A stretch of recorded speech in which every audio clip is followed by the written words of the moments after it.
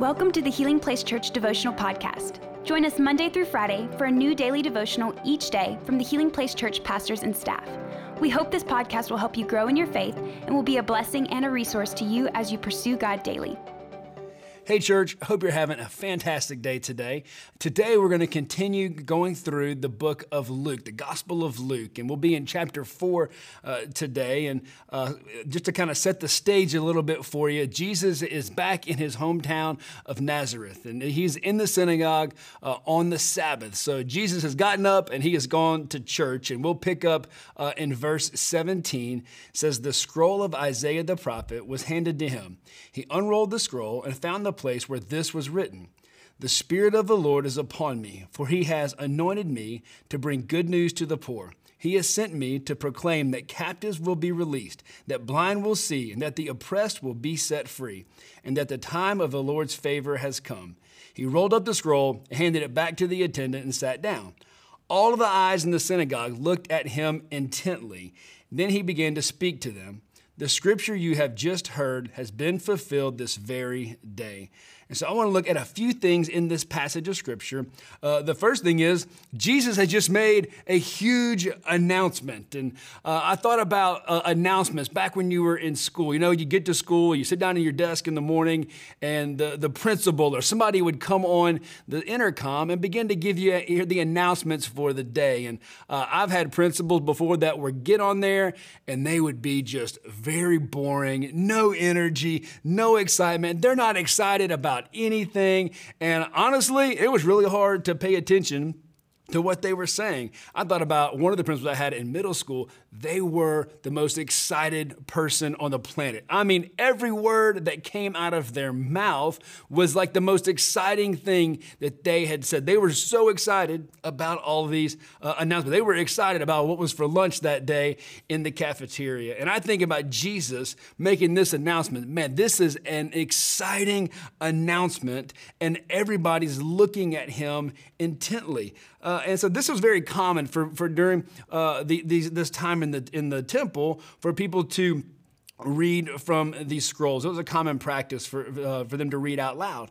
And so when people are hearing what he's reading out of Isaiah 61, the people there know this is describing and talking about the Messiah. So then Jesus says all of this and says, "Hey guys, this scripture has been fulfilled this very day." He's announcing to them that the Messiah has come.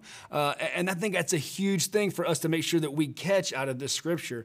Second thing is it talks about the anointing that's on him. You know, an anointing is a unique blessing, an equipping for a task. In the Old Testament, prophets and priests and kings were anointed to represent God's presence and the call upon their lives. And this is a time where Jesus has been anointed to carry out this mission that God has on his life. And it clearly lays it out with this reference of Isaiah 61.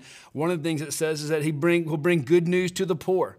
And so, this doesn't just mean the physically poor, but also those who are poor spiritually.